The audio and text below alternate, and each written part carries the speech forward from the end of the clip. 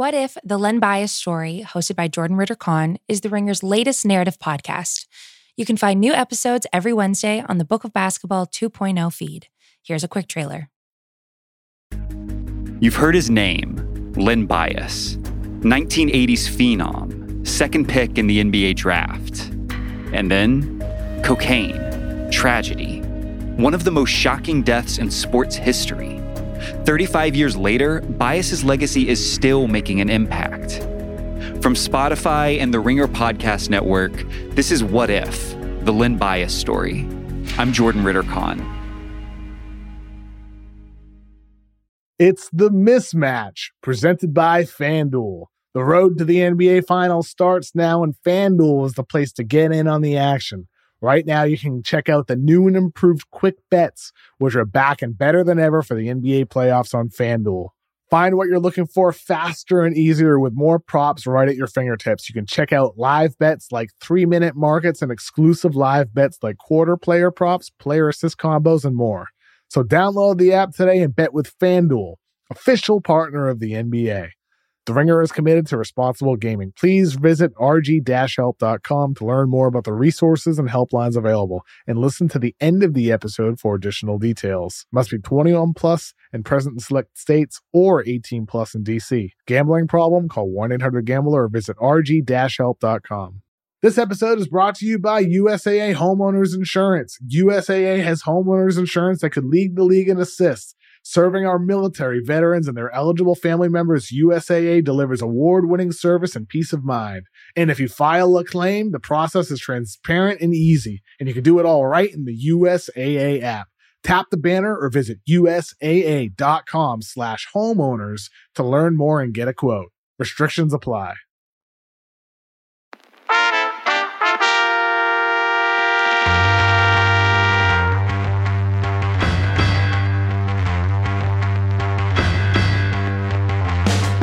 Welcome to The Mismatch. I'm Chris Vernon, and joining me as he does every Tuesday from TheRinger.com is Kevin O'Connor, a.k.a. Kevin O'Bomber, Kevin O'Cameron, Kevin O'Conflict, Kevin O'Climber, Kevin O'Candyland, Kevin O'Blizzarian, Kevin O'Kindness, Kevin!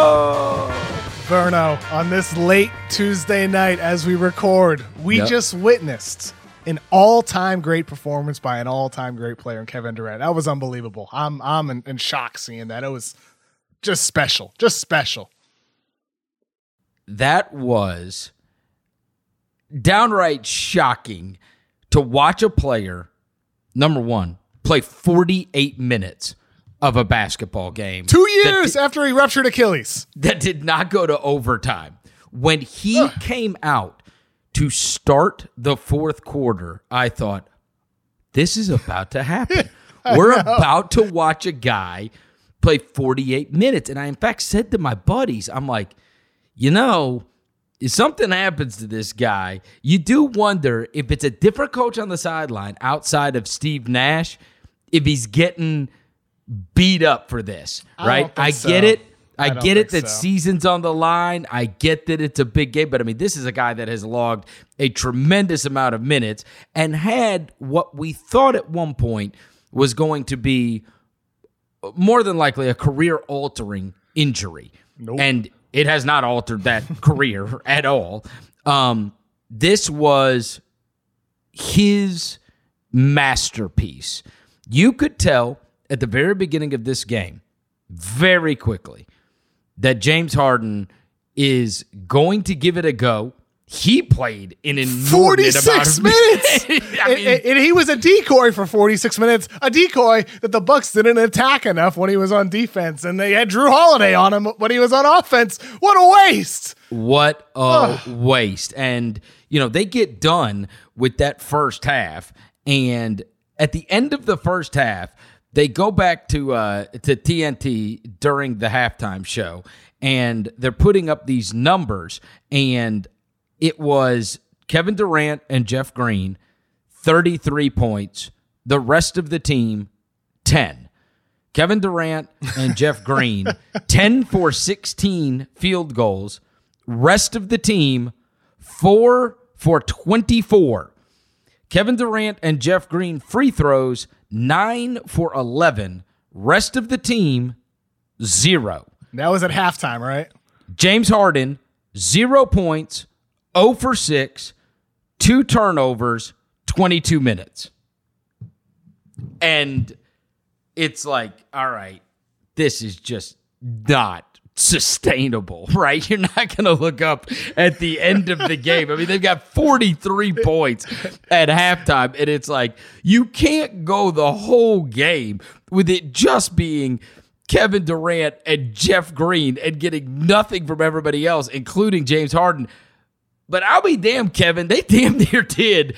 And Durant turned up in that second half in a way that we have not seen. A lot of people were likening this and taking great joy in this. You saw all the memes after they lost that game, the last game in Milwaukee, Game 4, and it was like people were sending out the memes like of Lil Baby, and who was atrocious in that celebrity game, and it would be like Kevin Durant without two Hall of Famers next to him. Or there would be like a meme. I saw another one, and it was like, without two of the greatest scorers of all time, here's Kevin Durant. It was a picture of Harrison Barnes.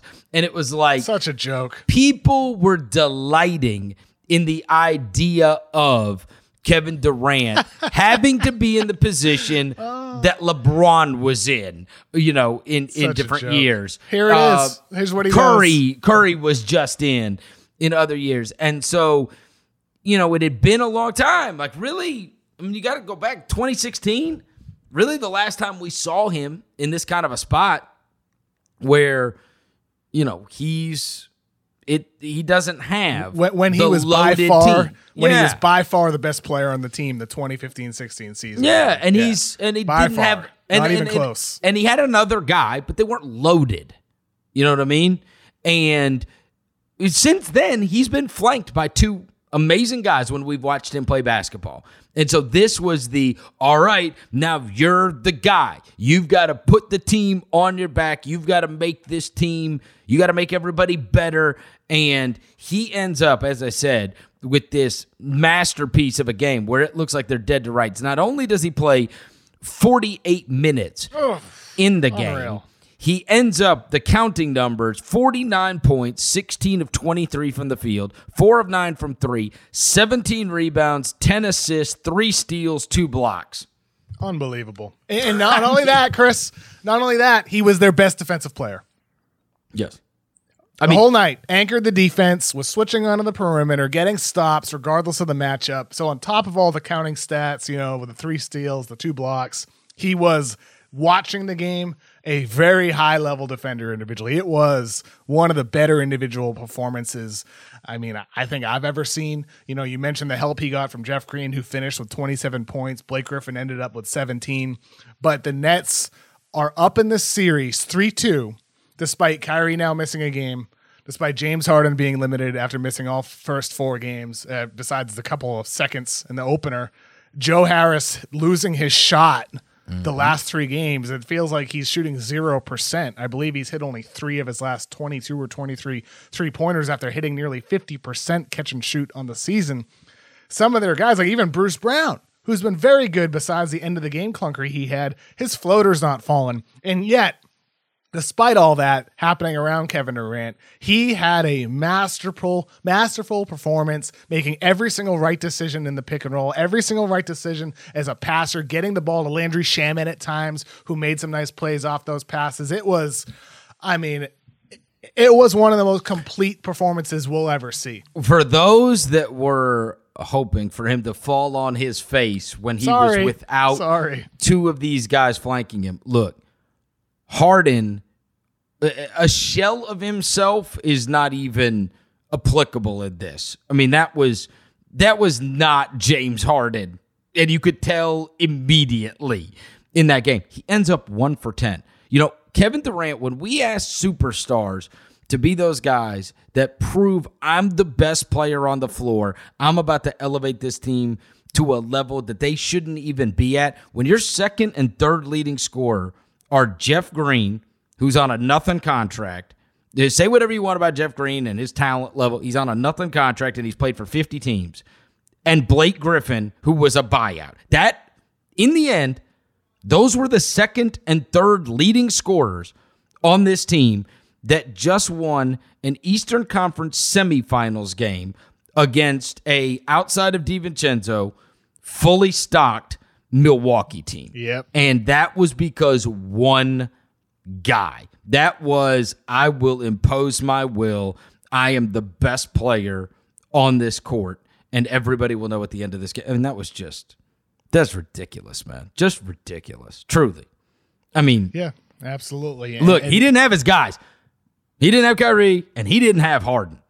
He had whoever that imposter was wearing a James Harden uniform, but he didn't have Harden for this game, to help him. And with that, in mind, the fact we've only seen Harden play one full game throughout 5 so far in the series, Kyrie now having missed one, I can't help but think even if the Bucks were to win these last 2, I don't feel any confidence in their ability to win the finals here against either the Suns, the Clippers, or the Jazz. I mean, maybe they could get past the Sixers if Embiid is limited and all that, but this team is an embarrassment on the offensive end of the floor. Their inability to create easy shots, their inability to adjust mid-game. Like, where was the attacking of James Harden? He couldn't move his feet. He had that one nice play poking the ball away from Giannis on an ISO near the right elbow. But other than that, his feet were in sludge. He couldn't move. So why are you not bringing him in to set the screen, be the screener defender, get him on an ISO from the perimeter with Chris Middleton or Drew Holiday and attack? It wasn't happening. Where is the creativity? What took so long for Bud to pull Brook Lopez out of the game when Kevin Durant was just picking him apart, taking pull-up after pull-up after pull-up? Why wasn't Giannis defending KD at all? Not once. Where was it? Switch it up. Throw different guys at him. It's a joke. I have no faith in this Bucks team to win anything. It's the one guy that we've ever seen block a Kevin Durant jump shot. Ever. In 15 years? We've never seen somebody block a Durant jumper outside of Giannis. And you're right on the Lopez thing. Like it's one of those, that's a juxtaposition too, Kev. It's like, that, and this is how Nash thinks because of how many pick and rolls he ran over the course of his year. If you put somebody out there, like the second you're going to put that dude in the game, we are going to attack him until you pull him out of that game. They can't play Bryn Forbes. They put Bryn Forbes in, it's like this guy, he's got the scarlet letter on his head, right? Same thing, but you flip it to the other side, and it's like the Nets, they sit there and they say, all right, where's our advantage? Now we're going to put the screws to you with this over and over and over again. If you're going to lead this dude out here, this is what we're going to do. And on the flip side, it's like the Bucks, they don't exploit anything. I mean, there we are again. Game on the line. This is nip-tuck stuff. And Giannis walks in to a brick 3, which caromed over to Brook Lopez, who, he wasn't in rebounding position. That ball was such a hellacious brick, it shot off to him in the corner. And then they got that, the bump foul on Harden because he can't move his feet like he should be able to move his feet. Harden was consistently just trying to draw calls because he couldn't move his feet, and he can't move laterally like he needs to be able to move laterally. And you saw even all those times where Giannis had the ball at the top of the key, it's like Harden was just standing there inside the free throw line. What are you going to do, man? I got one leg, but I can stand here. You going to drive past me? I at least try to steal the ball from you or knock it off your foot or whatever else. And just bizarre. They tried to run that side pick and roll with him and Holiday. Nothing. Holiday airballing. Nothing there. I mean, they didn't replay it. I hope somebody hit his elbow or something, because what the hell was that elbow airball? I mean, these are in how many times do we come on here and I'm chronicling the critical possessions and the ones where you just need a bucket, and some of the shots they take and what they get, just the kind of shots they get. And this Brooklyn team, they are making them look much better defensively than they are. They really are. That Brooklyn team is not. That thing is not loaded with defenders. And they should be able to exploit this Brooklyn team. And they just can't. And, Giannis, again, he's got the big numbers in this game. And I've listened to people beat up Giannis over the course of the last couple of weeks. And I'll just say this. I do view it a lot through the prism of, and it probably, it just colors my judgment a little bit when I told you, I did that whole bit last week about guys being Age 27 or older. Yeah. And he's 25, And I do think to myself, like, because I even heard they were doing all the they're ranking all the players. They were talking about guys that could take you to a championship or whatever else. And this is Russillo and Bill on their Sunday night pod. And he was talking about who he would take Giannis behind. One of them was. And, I mean, it was all guys that were older. Everybody. And so, like, and now I'm hearing those names and I'm thinking, yeah, they're all been in the league longer. And, in 2 years, hopefully, we'll look back and we'll be like, man, that's not what Giannis was 2 years ago. I can remember people thrashed Embiid 2 years ago. Yeah. Like, I don't know what it is. I don't know why. I'm not a psychologist as to why it all matches up. And so many times the great players in history have been 27 or older. And that includes LeBron. That includes Jordan. That includes Curry. It includes all manner of guys that I chronicled. But Giannis he's still learning from these experiences. He has been so good, so fast. He has won 2 MVPs at a very early age. But he is still younger than the guys that usually are the best guys on the teams that win the whole thing. Well, he's still younger. There's still room to improve, Chris. That's right. I mean, in 2 years, you would assume he's a different guy than he is now. And like, we say that as somebody who, like, he's won a Defensive Player of the Year. He's won two MVPs. Right. Tonight he had 34 points on 14 of 22 from the field, 12 rebounds. It's not like he had a bad night. Right? No. But it's the little things. It's the fact that sometimes when he has a post-up situation late in the game in that fourth quarter, he's posting up James Harden. He goes to a turnaround jump shot. That's right. Where's the power post moves? Be Shaquille O'Neal. Yep. Be tough. Be strong. Be a bully. That's the next step, in my opinion, for Giannis, is developing and honing his footwork on the low post in order to just destroy anybody who is smaller than him. Destroy them. He should crush James Harden. I don't care how good of a post defender James Harden is. No. Giannis needs to have a better move than a turnaround jumper, and that goes for every situation for him too. And look, Budenholzer has won an awful lot of games. Sometimes I think the Budenholzer stuff can be unfair, right? Anything good that happens is never credit to him. Yeah. Anything bad that happens, he's the worst coach ever, right? Yes. It's like not always his fault. It's sometimes the position he is in now, but he's now in that realm of the guy that anything bad that happens or they lose, it's the coach. If they win, it's not the coach. I mean, right? I'll tell you what, Chris. But you're in that. He's in that zone. I'll tell you what, Chris. Like, my understanding is that some of the top coaching candidates out there, the names you're hearing, Chauncey Billups, they're waiting to see if that Bucks job opens up.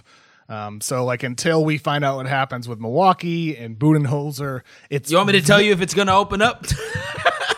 Sure looks like it might, and we also in the coming days might have some huge coaching news elsewhere too. So we'll see what happens. Oh, really? Interesting. Wow. Today's episode of The Mismatch is brought to you by Hulu Plus Live TV. Looking for a better way to watch live TV? Stream your favorite sports and shows over 95 live channels with Hulu Plus Live TV. Get access to Hulu's entire streaming library, Disney Plus and ESPN Plus, all in one plan. Start your free trial of Hulu Plus Live TV today. Live TV plan required. Restrictions apply. Offer valid for new and eligible returning subscribers only. Access content from each service separately. Learn more at hulu.com. Today's episode of The Mismatch is brought to you by USAA Insurance. USAA is insurance that could lead the league in assists. That's because bundling auto with home or renter's insurance saves you money. USAA understands the needs of our military, veterans, and their eligible family members, and they've got great rates and insurance options to meet them. See how much you can save. Tap the banner to learn more and get a quote at usaa.com/bundle. Restrictions apply. I'm going to tell you this, Kev. Budenholzer, you look at that team and how they have performed offensively, and it's just not, you cannot, look, you can't excuse it. You can't excuse it, and it has just not been, this has been a worst of. They have a wounded team that they're going up against that they have not exposed. I gotta read you a tweet, Chris. I'm sorry, I have to. Okay. From Reggie Miller. Okay. I'm just gonna throw this out there to see what the responses will be. If you're Steve Nash and the Nets, would you sit James Harden and Kevin Durant in Game 6 because of the heavy minutes tonight and push all your chips to the center of the table for Game 7? So, like you mentioned earlier, people might talk about the minutes load. There you go. There you go, Chris. From Reggie Miller, NBA Hall of Famer. Look. What do you think about that, Chris? What do you think? I want to know your response. I said, well, number one, that's asinine. Did he get hacked? Maybe not. Maybe you never know. Oh. Probably not. I don't think so. Number two, I said this at the beginning, Kev, and I do think that another coach, it would be a bigger topic in the moment than I felt like it was. Because he's a former player and because he's been through it, because he's done it. Yeah. He's also intensely likable, and he's also brand new.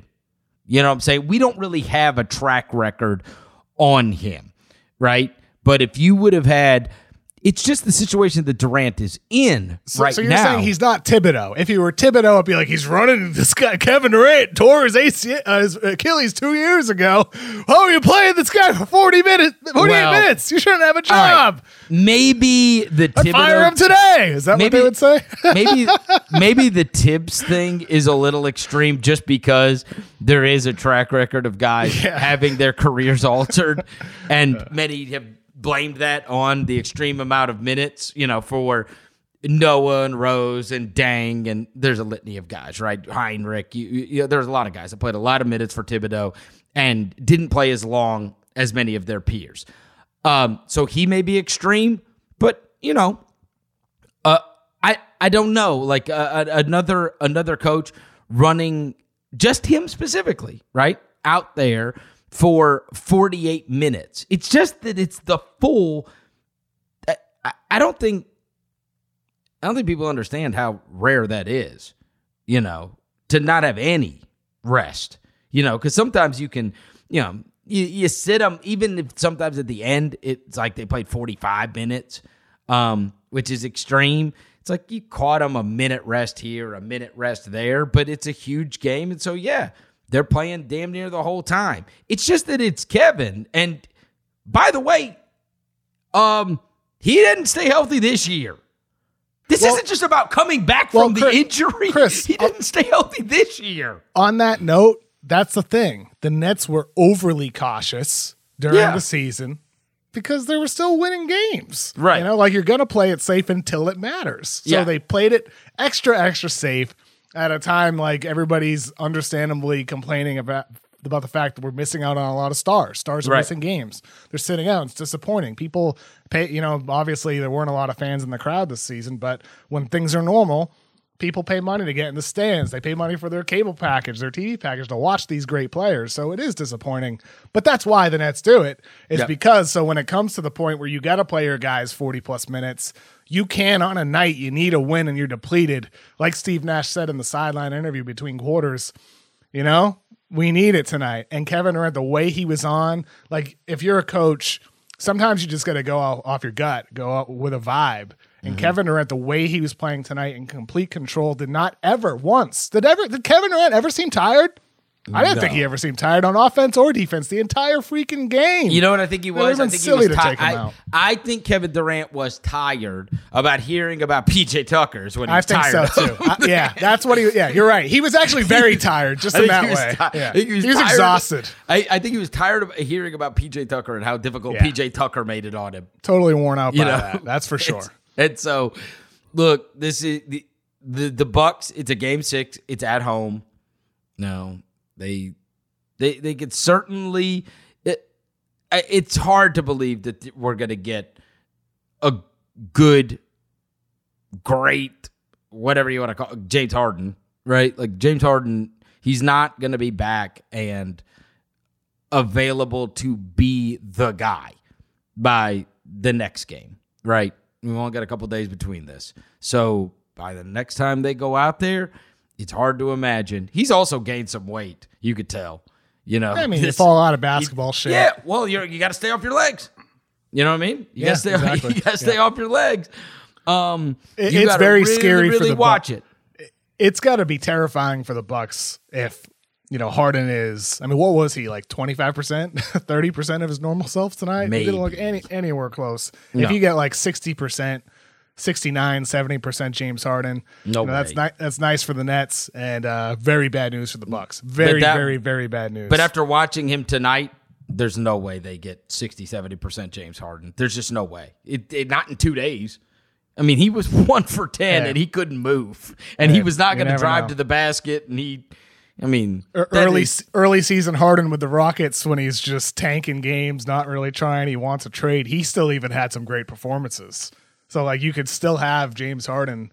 I mean, he had 8 assists tonight. It's not like he can't pass. If he hits a couple more shots, and he had a couple rebounds, and he had a couple plays. Yeah, he had the poke on Giannis. He had some moments, but for the most part, I was just I'm still flabbergasted. I'm flabbergasted by Budenholzer and that staff not going at Harden more. Where was it? I don't know what happened, and they're going to look back at the film and see a lot of missed opportunities. Yeah, and maybe they will go at him the next time around. They do have another crack at this. They do. Yep. Yeah, they do. I don't think the series is necessarily over. I don't. We've just done this. We've done this back and forth 5 times now, right? It looked like they were going to get buried, but let's keep in mind, this went down to the last possessions. Yep. And 6-point game. Yeah. And Kevin Durant just had 49, 17, and 10. Like, that's what that took. It took at home. 49, 17, and 10.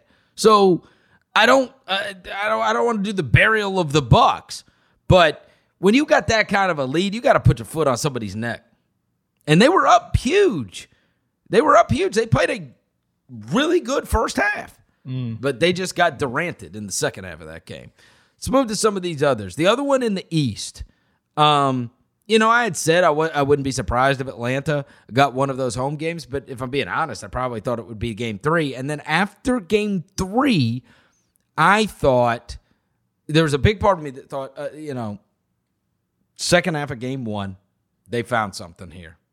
They let Danny Green stop getting tire marks on his back, and they put Thibault and Simmons on Trey to make it a little more difficult on him.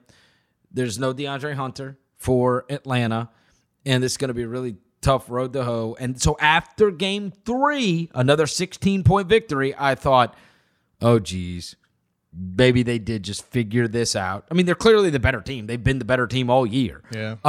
But that they figured out how they want to do this, and now Atlanta is in big, big trouble. Lot of resolve for Atlanta because it looked again last night like they were about to get run out of the building. And not only did they not get run out of the building, they mounted the comeback and then were able to get the win down the stretch. Trae Young with their crazy 18 assist. Oh my God. One of the kickouts he had when he kind of like went up for the layup and then kind of brought it back down and went back up and made the wraparound pass to the left corner 3. That was just an absolutely gorgeous pass. That's one of those plays like that makes this game of basketball just so beautiful. Such an extreme number, 18. Yeah. and only assists. 2 turnovers, just 2. Yes. 2 turnovers. Yes. He's a special passer, man. He He really is for like we talk like there's a lot of great passers in the NBA. LeBron James, Luka, a lot of them are bigger guys. Ben Simmons, Trae Young is tiny. It's harder for a small guy. They don't like this is what makes Chris Paul so extraordinary. Chris Paul, a smaller guy for years, has just picked apart defenses. He knows how to use his body to his advantage. Trae Young has some of those similar qualities as well, where he doesn't let his size be a limitation to him. Like he plays bigger than his body as a playmaker. He's a special passer, man. I love watching that guy play basketball. Well, and I'm going to tell you, there are these kids that are now coming up that we have, and I remember us talking about this. Maybe it was, I don't know, probably 3 weeks ago now. And it's in reference to Devin Booker. It was a reference to John Morant when he got to play Golden State and then 5 days later play him in a play-in game. We talked about it with Luka. We talked about it with Trae. And it was these guys, when they get in these high-stakes games, they are, what happens after they run into some real problems? What happens when they run into some struggle where a team decides, okay, you don't get to do it that way anymore. And you have seen every one of those young guys that we talked about. And obviously this has happened with Mitchell too in Utah. There's a lot of young players in this league. I'm talking about the under 25s. But the ability for all these guys to have prosperity, another team decides, okay, we're keying in on you. We're keying in on what you want to do, and we're going to make your life hell. And they do. And then these players, every single one of those ones, Kev, have adjusted and figured out a way to be effective. That it happened with Morant. It happened with Luka. It happened with Trae. It happened with Booker. You remember the Booker, Yep. It was like, oh, look, now they're making it hard on Devin Booker. They figured out how they want to guard Devin Booker. And it's like the marks of great players is when you take your lump, when you get shut down, when another team decides this is how we're going to make your life hell, and then they're able to come back. They get to go back and they say, all right, now I'm going to change my way I want to play. I want to change my way that I'm going to attack. And across the board, we've talked so many times about how the league is in good hands, but these young stars and the ability to be good, get shut down or struggle, and then be great again, I mean, that is the mark of great players. We just saw it with Durant. That is what this is all about. That's when you're great. You're great when PJ Tucker gives you problems, when you flail around, in the second half of that game 4, and it's just a struggle for you all night, and then you come back and you set everybody on fire. You know what I mean? Yeah. Like with Hell's Fury. Like Durant, he took his lumps in that game 5 or game 4. He came back and he melted everybody. And you see these young guys though doing it, and it's crazy. And it's happened for sure. over and over again. And Trae was the last one. It's like, okay, they figured out Trae, or Trae's not going to be that dude. Look at the freaking numbers that guy put up last night. That's freaky. Mm-hmm. And then it gets the number one defense. Yep. And then sometimes some of these great young players, Joel Embiid, have stinkers. Embiid played maybe his worst half of basketball.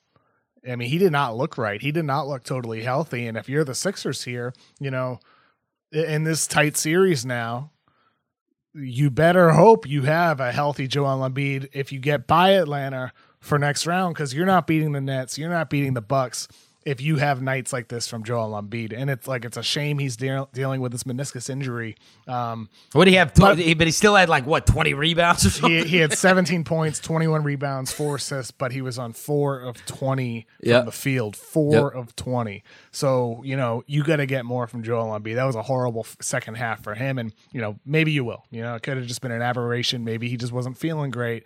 But he admitted after the game he's obviously dealing with the pain, dealing with it. So, but this is what I've talked about, though, right? Like this is what we're seeing with these guys. Would it shock you at all if Joel Embiid came back and had a 15 for 20 night with 43 points and 19? That's the crazy thing. It's like you get to do it against them, but then they come back the next time around and they figure stuff out for themselves. And I do think that's probably in the cards. Happy for the Atlanta fans to just get to see a home playoff win in a high-stakes game. And they got some gamers on their team, man. I can't help but like it. I mean, like, I love Bogdanovich. I love him. He is just. Oh, can you imagine him on the Bucks? Wow. Oh my God. I'm sure they do every day. I'm sure they do every single day. It honestly is kind of unfortunate. Like that secondary ball handling presence who can hit clutch shots off the dribble, contested, who can play off ball, who is fearless, who can make smart passes. Fits great alongside Trey on this Hawks team. It sure would have looked great alongside the Milwaukee Bucks. I'm going to tell you something, though, Kev. Holiday has been an immense letdown for me. I'm a Holiday guy. I love Holiday. I remember how awesome he was in that series against Portland when we finally got to see him in the playoffs. And it was like everybody started giving him his flowers because him and AD, and they ran the Blazers off the court. And it was like, oh, Drew Holiday's like an all-defensive guy, and he's awesome. He's one of the most underrated players in the league. I mean, good grief, man. Do something. Give me a 25. Give me come on. Like, I know that he's not like focal point of the offense or whatever, but like, good night. He has not been. Like, that's why you stay underrated, man. Like, you got to be, if you want to be rated where you should be rated. He's an outstanding defender still. There's no doubt about it. The guy is a great defender. But in terms of offensively, I mean, I need one of these nights for you to go big. Like, big. Chris, he has always considered himself a two-guard. Do you think that's part of it? That, like, maybe this Bucks team, they're starting five, Drew Holiday, Brook Lopez, Chris Middleton, Giannis Antetokounmpo, PJ Tucker. There's no pure playmaker on that group. There's nobody who's a pure passer. And not that you need that. You don't necessarily need that, but you got to have somebody who can step into that role and do it at a high level. And Drew Holiday has never been that guy. He's always been at his best when he's sharing the backcourt with another guy who takes on those responsibilities primarily so he can do what he does best, focusing on defense and also being a spot-up shooter, cutting to the rim, and attacking secondary guys off the dribble. And in this situation, he doesn't necessarily get those chances quite as much. There's almost too much on his plate. But that's to your point. I mean, sure would have been nice to see a higher level to his game, but if anything, he's just looked worse with the interesting. Maybe I've never really thought about this, but you know how who else had a lot? Who has you get the best out of them under those circumstances is the guy. He's obviously not playing because he got hurt. Is the guy across from him, in Kyrie? Yeah, right. But maybe you're miscast as being the guy that's got to run everything. You know. It's not like he does run everything necessarily. No. But I'm saying like you're the guy. Yeah. Like that. He runs enough. You bring the ball up the court the majority of the time, right? Yeah, and you want more from him. Well, and he's had 17, 13, 9, 14, 19. Those are the numbers in these games. I mean, so he hadn't had a 20-point game in the series yet. This was the biggest one tonight, which was 19, where he ended up 7 for 16. He's gone to the free throw line 5 times in the series. 5. Better bring more against a team with no rim protection. Better bring more game 6. Better you know what I'm saying? Like, I think this guy's a gamer. I think he's a player. And it's like, I mean, look, if I give anybody 37 to 45 minutes, they're getting me 14 points. You play anybody in the league, that's replacement level stuff. If I'm playing you 40 minutes, like, surely. Yeah. I mean, anybody is going to get me, those kind of numbers. I mean, come on, man. I mean, we'll see what he does in game 6 and game 7 potentially. Yeah. But some guys just reach their limits, and it's about situation. Sometimes it's about opportunity. Some guys thrive with that, like Donovan Mitchell, who every step of the way seems to get better and better and better. Granted, that series is tied now, but sometimes people stop getting better. Others don't stop getting better. Well, and I didn't want to skip over. We'll go back to this Atlanta Philly thing. Do you think that? obviously this is going to be so much based on Embiid and health. The Sixers, not only was Embiid not very good, they had, a 17, 18-point lead in that game. And then Atlanta got back in the game, had all the confidence in the world. And, look, Trae Young, we talked about the 18 assists. He had 25 points on 26 attempts. So they made him inefficient again.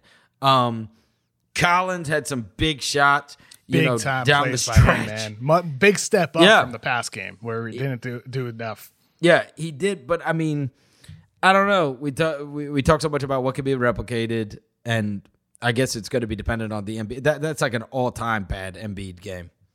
That might be. I would imagine. I haven't looked this up.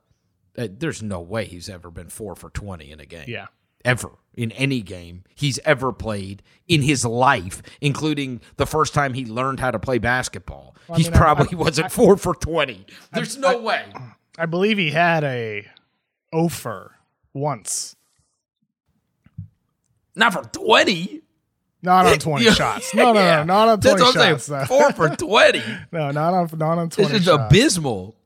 You know what I mean? Like, at his size, there's just no way. You almost never. Yeah. I bet there haven't been many. I bet there have not been.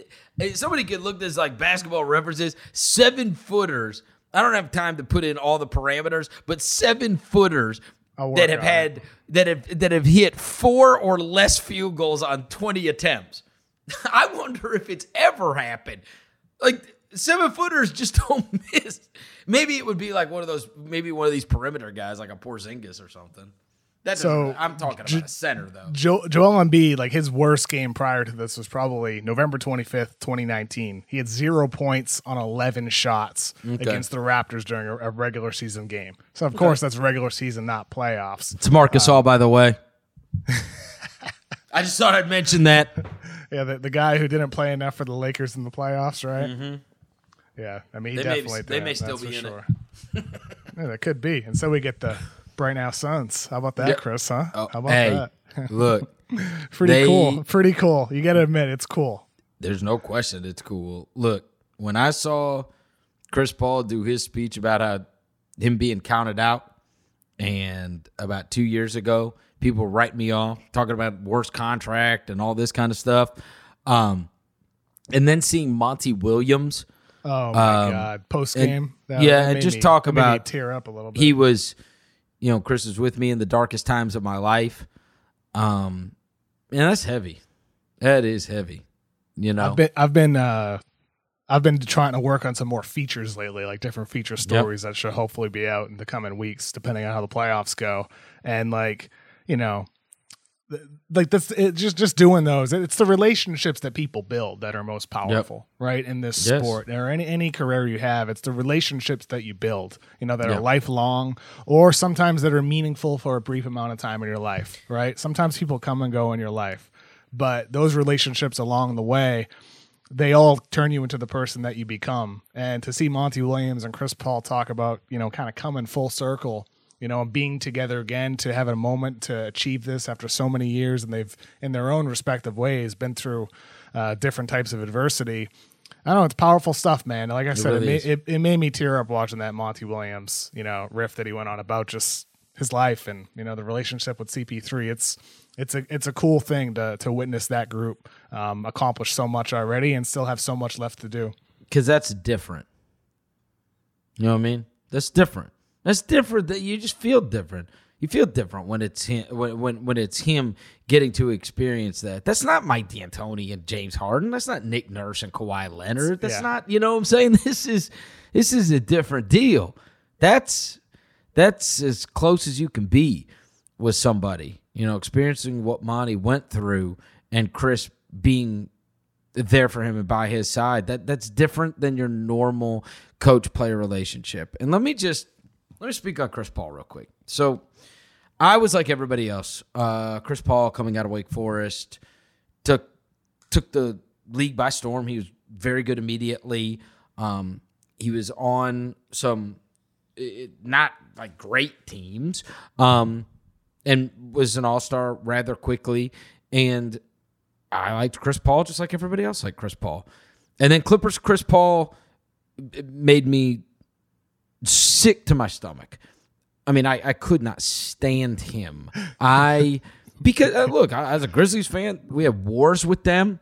He was like the guy, along with Blake and DeAndre, that were the floppers, and these floppers that flop around, and there's these wars and whatever, and he's always complaining to the refs and the antics, and he's just a rival, right? Like, you know how we talk about, I never hated the guy. It's like sports. I always respected the guy, right? And then as time went on, you know, Houston, I was more on the Chris Paul side, the James Harden side, so that got a little odd because I'd never been really a Chris Paul guy. And then I told you during quarantine, I had to do all these film things, and a lot of them were going back and watching those games. And partly that, watching him throughout those, but more so, and I've never like disliked him like personally by any means. He's always been super professional guy, and I've been well aware of how awesome he truly is the whole time, whether I couldn't stand him or not. I watched those tapes, but then more so, and I really, you know, you start to warm up to him. I'm going to tell you something. My opinion changed so dramatically in some ways, and my feelings changed so dramatically some ways last year. You know, that doesn't end the way he wants it to end in Houston. He gets traded to Oklahoma City. And this is the moment, Kevin, especially when he's 35 years old. This is the moment, if you're Chris Paul, you're like, man, F this. Get me out of here. Get me out of here. I'm 35. Do you like look at the amount of time I got left. How much basketball I got left in this body. I'm going to spend a year in Oklahoma playing with Danilo Gallinari and Gilgeous-Alexander and Steven Adams. Like where are we going? Lou Dort? Like that's who I'm playing alongside. That's what's happening here. And he didn't say nothing. Nothing. He didn't make a peep. In an age where we watch Blake Griffin bail on a team, James Harden bail on a team, Kevin Love just embarrass himself bailing on a team. They're paying these guys $30-40 million. They don't do shit. They dog it. Literally dog it. Just so they can so hopefully you'll buy me out or get me out of here or whatever else. And Chris Paul could have gone about that all different ways, and nobody would have been out there blaming him because they would have said he's 35. He didn't want to play in Oklahoma City. He could have said, get me to Milwaukee, get me to Miami, get me to a place where I got a chance to go win a title. And instead, he put that team on his back. They were the best fourth quarter team, best clutch team in the NBA. He was the best clutch player in the NBA and carried their ass to a Game 7 in the playoffs. Turns around and signs with Phoenix, his buddy Monty Williams, who hasn't done anything in forever, over a decade, and elevates them to a point where they're in the West Finals. And we got to go back and think. New Orleans, then you go to the Clippers. The Clippers for 30 years were a rat organization. And he got them to a spot where they made the playoffs every single year and had a chance, at making runs.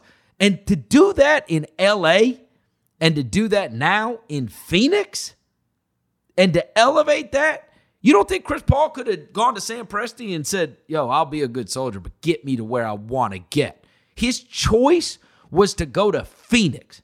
That's where he wanted to go, And I'll do it there. I'll do it with them. I'll do it with Devin Booker. Not the obvious. You know what I mean? He could have gone and tried to team up with two other guys like everybody else does. He could have gone and dogged it until Oklahoma City just has to send him home like Al Horford or get rid of him or whatever. Instead, I mean, he put a team on his back in Oklahoma City and gave it everything he had. got him to a Game 7, and then he goes and signs with Phoenix, and look at him, man. He's in the damn Western Conference Finals. And I think, we're talking about Chris Paul, the player, Monty Williams, the coach. We also have to mention James Jones, the general manager. Absolutely. Who has put together this team, who has assembled an entire roster of smart, hardworking individuals who are selfless and work together for the greater good. They embrace their roles. They lift each other up. They have complementary skills. James Jones, there's some good stuff from the past regime, a lot of bad stuff.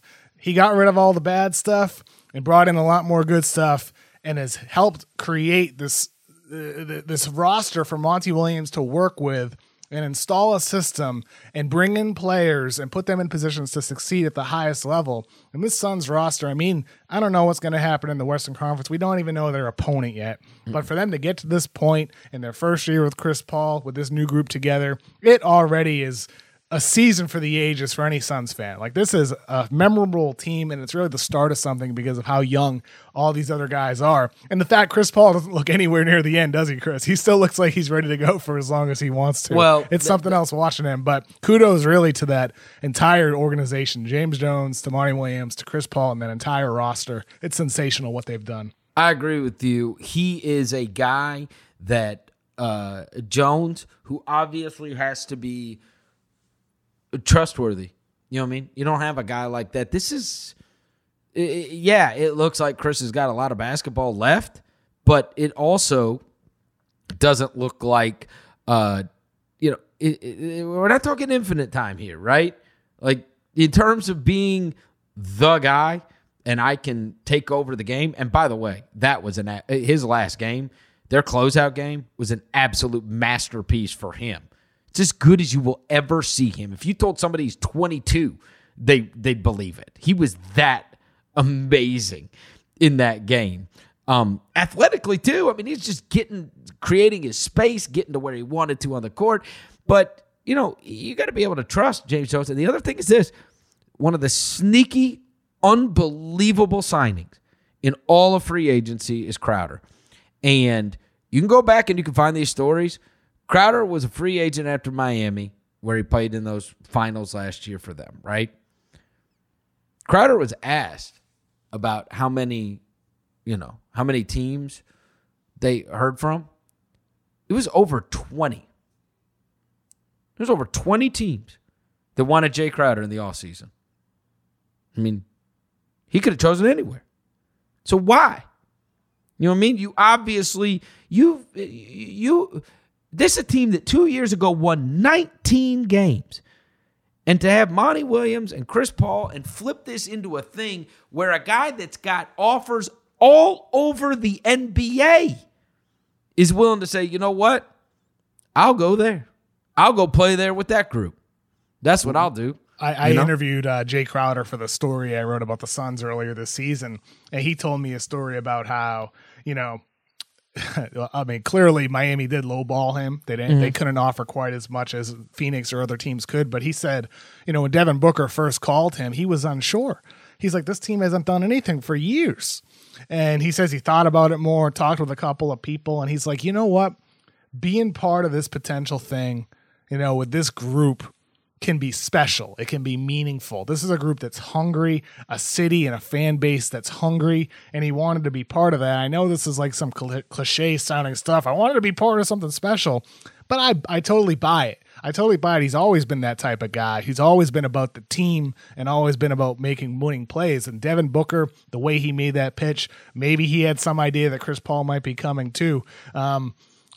He made the right choice. It's a perfect situation for him. It's a perfect basketball fit. And look where they are. Western Conference Finals, a chance to go to the NBA Finals. That's right. And players always, every coach that ever gets hired, you know what they come in and they say? They all say the same damn thing. They all talk about the culture. They're all going to establish the culture. There needs to be a culture. We're going to create a culture here, whatever. Let me tell you what creates culture. Players. That's who creates culture. Players always You know what do. I mean? Yep. It's Kyle Anderson telling me that the way he learned about being a professional was when he was a rookie. He showed up to practice, and Duncan and Ginobili were already there. Now, the impact that has on a young guy, The impact that has on a young guy, right? A young guy looks at that and he goes, wait, hold on now. I can't be here after they're here. They've been in the league for 15 years, right? And that's how it has to be.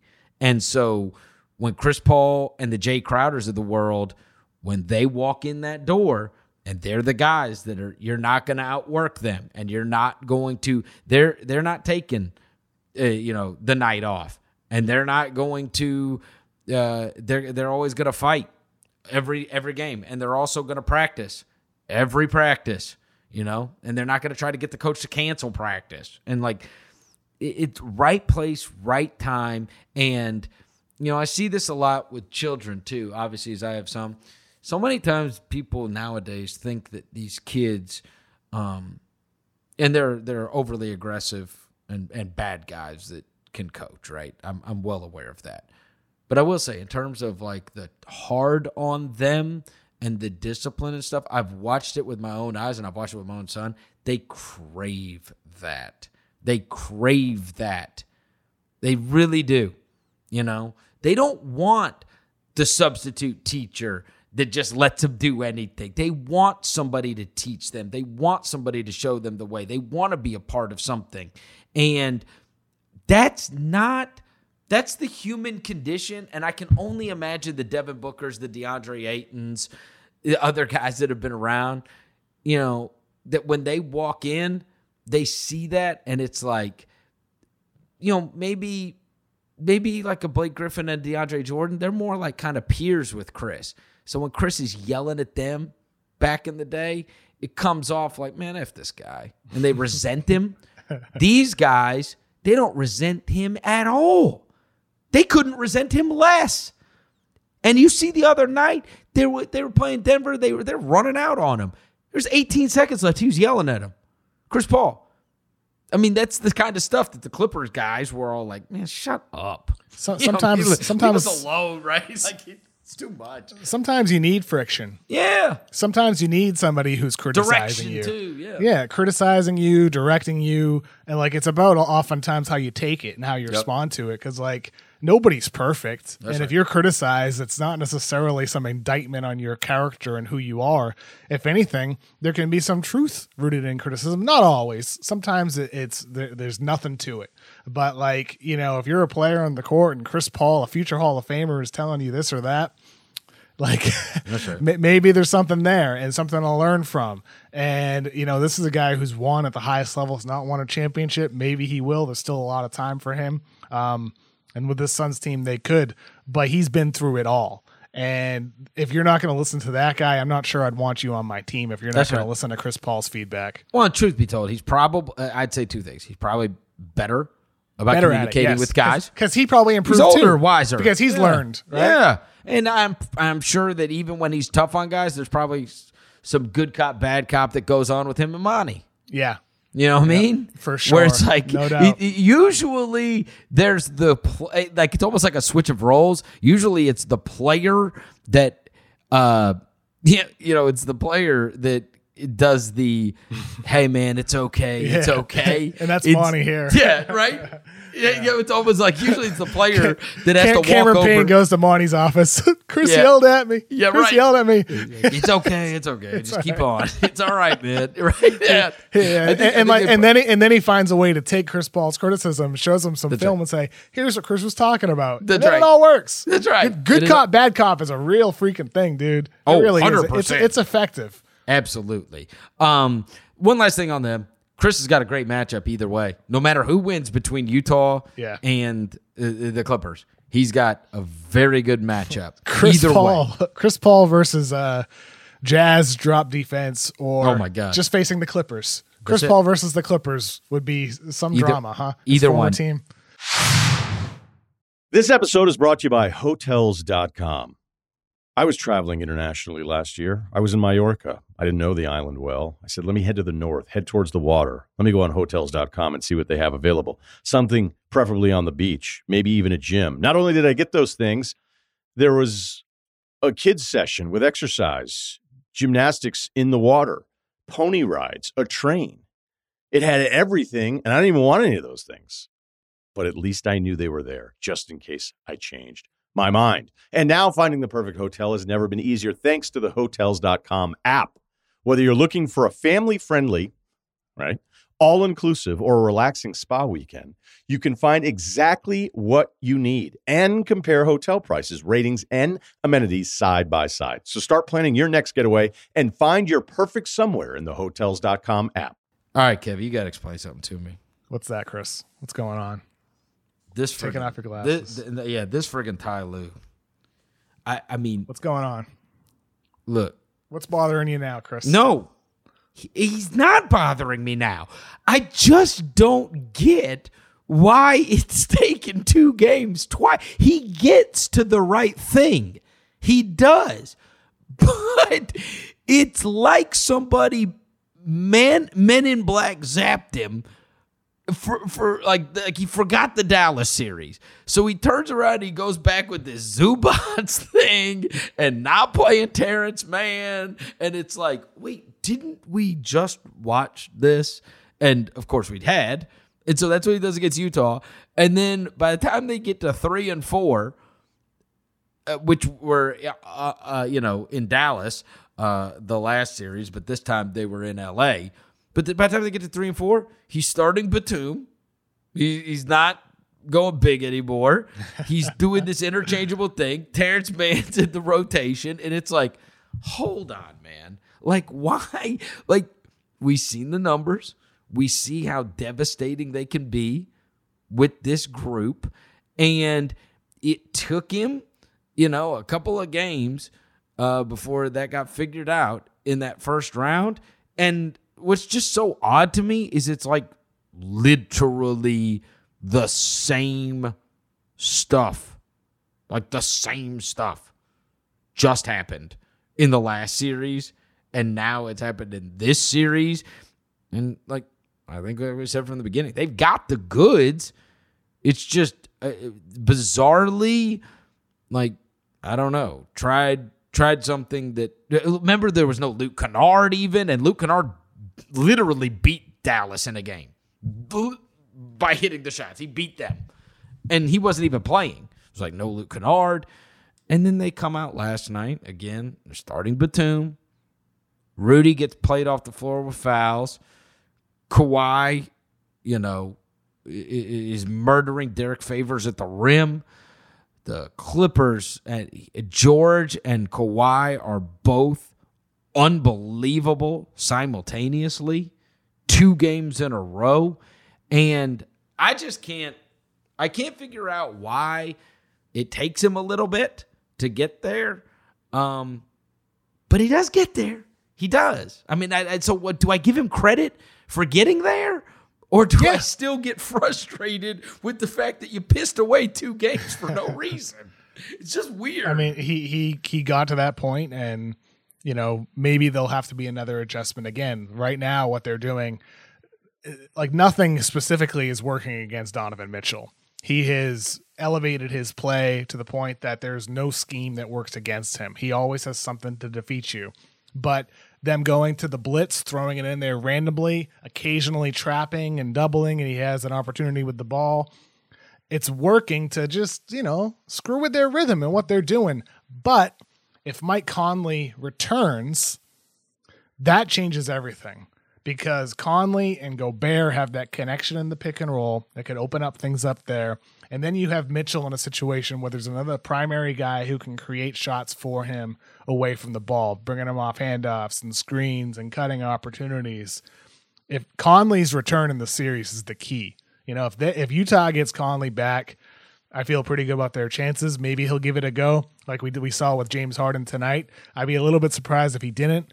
This is a must-win game, man. It's time for Quinn Snyder to raise the minutes of his starters, 40-plus minutes for these key guys. Time to ramp it up, play your best players, time to run your best plays, and time to get Mike Conley out there, even if he's a little bit limited. You need his playmaking. You got to have him. I know, but I just think there is a possibility that a hobbled Conley actually hurts you more. And I say this as big a Conley fan as there is in the world. I know where you're going with it. Because you could throw out hobbled Harden tonight and he got you the 8 assists, and he got you the 5 boards, and he could at least, stand in the paint so Giannis doesn't just mow him over and be strong, right? Boy, you want to talk about targeting somebody. I mean, you got Conley on a bum wheel.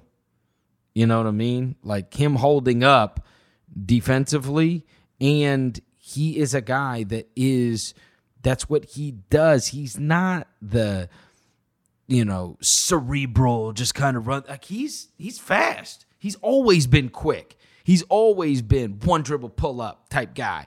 He's always been beat you to the spot type of guy. And a hobbled Mike Conley, again, just with a guy that's always been a quick guy.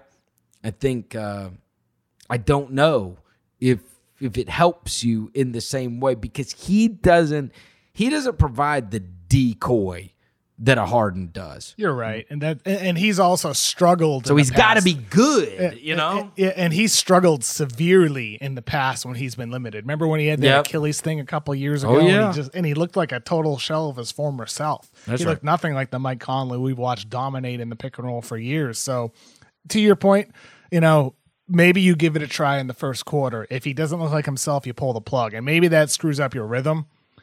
Screws up your rotations. But to me, I think it's worth it. I really think it's worth it, because that's when the Jazz are at their best. When you have Conley in the starting 5, you have Joe Ingles coming off the bench. So that way you're not relying so much on Jordan Clarkson off the bench. Ingles coming off that bench is when Utah is at their absolute best. I'd love to see them go with that. And not only that, Chris, if the pick and roll with Gobert screening is going to be neutralized, let's see some stuff with like Joe Ingles on the short roll. Set some screens for Mitchell from like 28 feet out, 29 feet out. Get creative, get Ingles on the short roll, get Royce O'Neal on the short roll. I'd like to see a little bit of that, some new stuff from the Jazz in this situation with the way the Clippers are defending them. I think there's, even if without Conley, there's a little bit more stuff that they can do on the offensive end. But even then, though, the Clippers, as you said earlier, they're potent right now. They're clicking with this group. It goes on both ends of the floor as well. And they're just putting so much pressure on the Jazz. Even if you want to, complain about the refs, and I'm sure there's a lot of Utah fans that are. I mean, you can't put the Clippers on the line 38 times. And the one thing that is a little troubling is, in many cases when the Jazz lose a game, it's like, they didn't hit their threes. I mean, they were 17 to 42. They shot 41% from 3 and lost the game. I mean, do they ever not shoot 40%? It's pretty wild. I know. Almost every night. What would worry me is Kawhi and George both being awesome simultaneously twice. It's one thing for them to do it once. And in fact, I heard Russillo had this number the other day, and I was more in line with what I believe Simmons guessed than what the answer was. It was, how many times have they both scored 30 in the same game since they've been with the Clippers? And I think Bill guessed 22 or something like that, right? The answer was 5. They both scored 30 in the same game. They have not been able to be simultaneously awesome. And yet these last 2 games, they have been simultaneously awesome. And that's troubling if you're Utah, right? Yeah, yep, absolutely. That one's a tough one. This is set up so much better. I thought these series were hurtling towards being pretty crap, and it's actually gotten way more interesting. Partly because of injury, but however we got there, we got there. There was the one run-out series with Phoenix, but the other 3, they're all in the balance. Is there anybody, I think Atlanta, that would stun me. That would stun me. There's not a winner in either of the other 2 series that would stun me. Clippers, Jazz, no. And Bucks, Brooklyn. I think those, neither of those series, if any of those 4 teams won their series, it would not stun me. If Atlanta did and Philly, fell apart, I'd be stunned by that. That would be the one. That would. Yep. And if it does happen, it's probably because Embiid isn't himself again. Yeah, I think that's fair. It should be a very fun week. We'll have a lot of stuff to talk about by the time we come back on Thursday. I look forward. We'll be recording again Thursday night. So in your feed late Thursday, early Friday, depending on where you are in the world. Big thanks to Carlos for filling in as our producer again this week. Appreciate everybody listening to The Mismatch, and we will talk to you on Friday. Have a fun week, everybody.